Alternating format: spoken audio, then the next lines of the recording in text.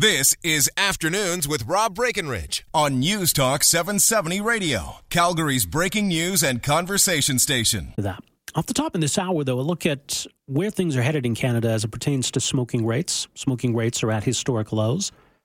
And I think we've done a lot to discourage people from smoking. Obviously, that comes through taxation, bans on advertising, bans on smoking in public places. It's been a real concerted effort to convince people to quit smoking. And it's been successful. A lot fewer people smoke today than 20 or 30 years ago. Some people still do smoke, and maybe it's always going to be the case that we have some smokers in society.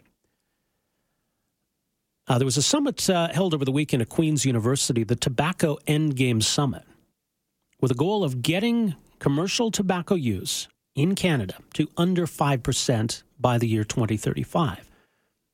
Is that realistic, and how do we get there? Joining us on the line is Chris Simpson, Chief of Cardiology at Queen's University, one of the main players in the Tobacco Endgame Summit this past weekend. Professor Simpson, welcome to the program. Thanks very much, Rob. All right, well, what are our smoking rates at approximately in Canada today? Well, they vary a lot depending on where you are. Certainly nationally, we're looking at something like 17-ish%. Okay. But in Indigenous populations, it's much higher. In southeastern Ontario, where I am, it's still above 20%. In the Maritimes, it's north of the national average. So the smoking rates tend to sort of parallel the social determinants of health, you know, where people are more advantaged. If you think of Vancouver or places that are particularly progressive that way, the smoking rates are low, but there are still pockets of really high rates, and the national rate is still way too high. Well, how do we explain those pockets, as you say, where smoking rates are higher? Why haven't our policy approaches that have worked in some parts of the country not worked in others? Well, I think it really depends a lot on the underlying social and economic circumstances in which people live. If you were to get on a bike in downtown Vancouver or even Toronto and drive around, you see people who are more likely to be fit and paying attention to these kinds of lifestyle sorts of issues than if you go to a place that is more socioeconomically disadvantaged, so rural Canada, the Maritimes, and so on. So there's a lot of those factors that are in play. But the thing that has really concerned us is that we seem to have sort of taken our foot off the gas on smoking over the last couple of years. There was a lot of really disruptive behavior that generated a lot of controversy. I mean, remember when they were talking about getting rid of smoking in restaurants and so on, all of the outcry that there was, and now it's just kind of the norm. You'd think it was really funny and odd to see somebody smoking in a restaurant now. But we've got these rates stuck at 17% across the country. We think it needs to come down to under 5%. And so we're trying to create that burning platform and figure out what are the levers that we need to exercise to start the downward trend again and just not accept that nearly 1 in 5 Canadians still smoke. Okay, well, one thing, and you can explain this because it seems counterintuitive. Obviously, taxation is a tool we still have, and we could always be looking at the tax rates that apply to tobacco, but given what we already put in place, it would seem that lower-income Canadians would be most responsive to that because they're most affected by higher tobacco taxes. So why don't we see more of a payoff then from that policy amongst lower-income Canadians?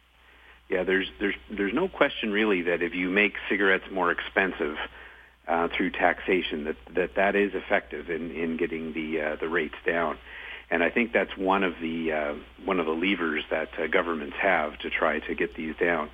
There are concerns that would then accelerate the contraband industry, and there's a lot of debate back and forth about how to do this in a way that doesn't, encourage an illegal trade. Overall, I think that's one of the big tools that we have in the toolbox to try to get the rate down lower is higher taxes. But do you think that would be effective? Where up until this point, it just seems odd to me if we're talking about the really low-income Canadians, those who are quite poor, to suggest that the tobacco taxes we have now aren't discouraging them, but slightly higher tobacco taxes would.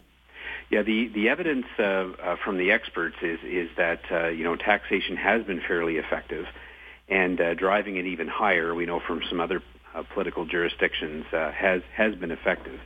The counter argument to that is that we don't want to take people who don't have a whole lot of means for paying for the other necessity or for the necessities in life to be out of pocket because they would sacrifice more important things for paying for cigarettes. But the evidence seems to be in the other direction, that at least to a certain degree, raising taxes even further may be one of the most effective things we could do.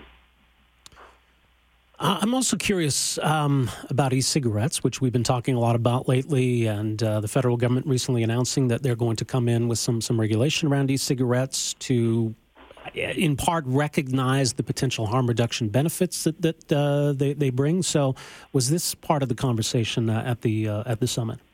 Yeah, it sure was, and it's a real mixed bag, because on the one hand, we know that the tobacco companies are investing heavily in electronic cigarettes, and so right away we need to be very suspicious that something's up. And when they have flavored electronic cigarettes that just happen to have the same name and flavor as the flavored tobacco, the worry is that electronic cigarettes become a gateway drug. You market it to young people as a glamorous and quote unquote safer option, and then they graduate to the tobacco. But on the other hand, I think we have to acknowledge as a health community that there's no question that if you want to consume tobacco, consuming it with an e-cigarette is safer. Well, okay, but there's no tobacco in an e-cigarette, though. That's right. So I'm sorry. We shouldn't suggest that there is. Nicotine. Yeah. Okay. Then it's going to be safer to get it from an e-cigarette than from igniting something on fire and inhaling the smoke into your lungs.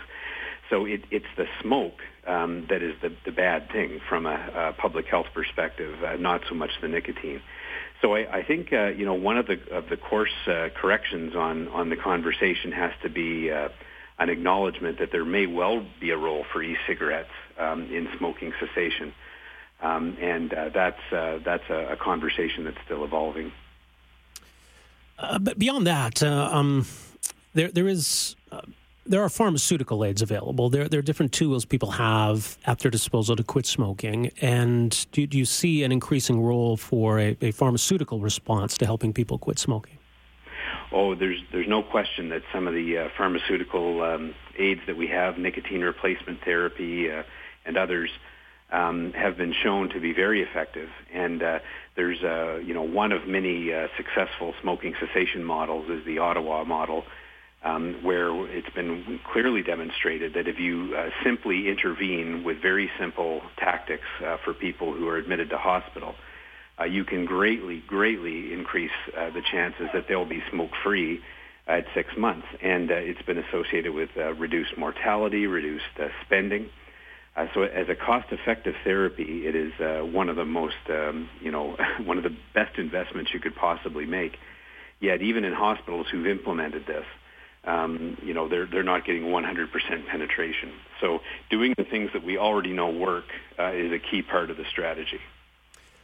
In terms of why I, as a non-smoker, should still have a vested interest in getting to this point, because I don't smoke. I don't have to worry about being around smoke when I'm out at restaurants or on airplanes or anything along those lines, so that if consenting adults still wish to use tobacco and are doing so in a way that doesn't impact me, why do I have an interest in pursuing this goal? It's a great question, and one of the things that keeps coming up is that smokers do want to quit. They don't need lectures and they don't need more information. They need help, and the reason why it should matter to you and me as non-smokers is because smoking-related illness is still a major consumer of public health dollars, and so as we start to grapple with provincial healthcare budgets that are approaching 50% of all spending. A big chunk of these being on cancer and heart disease and other smoking-related diseases, that's taking away from other priorities. So, from just a simple economics point of view, it's in everybody's best interest to prevent diseases that are very costly to treat. both in economic terms and in human terms. Right. Well, it's also true. I mean, those are fatal diseases. I've seen some research suggesting that because smokers tend to die so much younger than non-smokers, there's actually less costs involved in those later years. Yeah, the old adage that you got to die of something, and what's it going to cost in the final years of your life? These are legitimate questions, and I don't know that we have all of the answers to those. But in general, we have an aging society, and I think our goal has to be overall that we want to help people age well. And so, I'd much rather die at age 90 following 1 year of some progressive disease versus dying at age 65 from a heart attack because I smoked. All right. And then we can sort out the cost and figure out how to do that as best we can. But I think the notion that tax dollars from cigarettes pays for this premature illness and death, I think is a bit of a perverse economic argument, and I'm not entirely convinced that pans out. I don't think we want a society of people who die prematurely, even if it's cheaper. Right. And has the idea come up of just going full on banning tobacco altogether?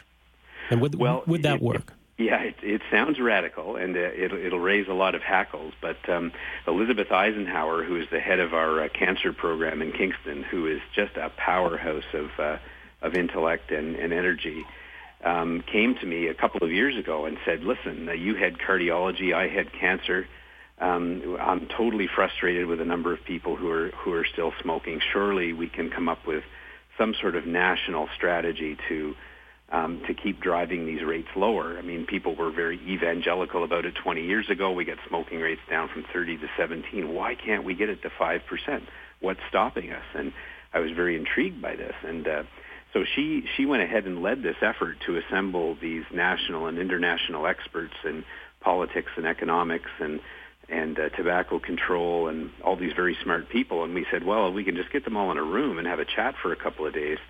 And then if we can bring in other organizations like the CMA and the Heart and Stroke Foundation and the Canadian Cancer Society, maybe we can assemble a coalition of the willing to really figure out how to thoughtfully do this over the next 20 years. And so, she brought it all together, much to her credit, and it was a very successful 2-day conference.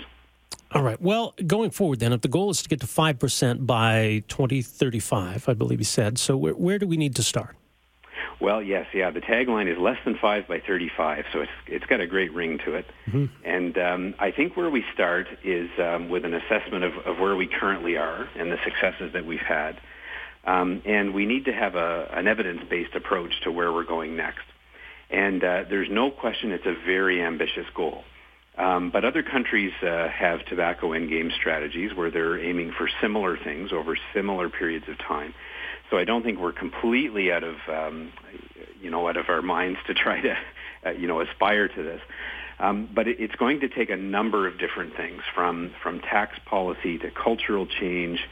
The role of organized medicine, I think, will be very important. What kind of skin are we willing to be putting in the game? What's the regulatory environment? What is the role of e-cigarettes?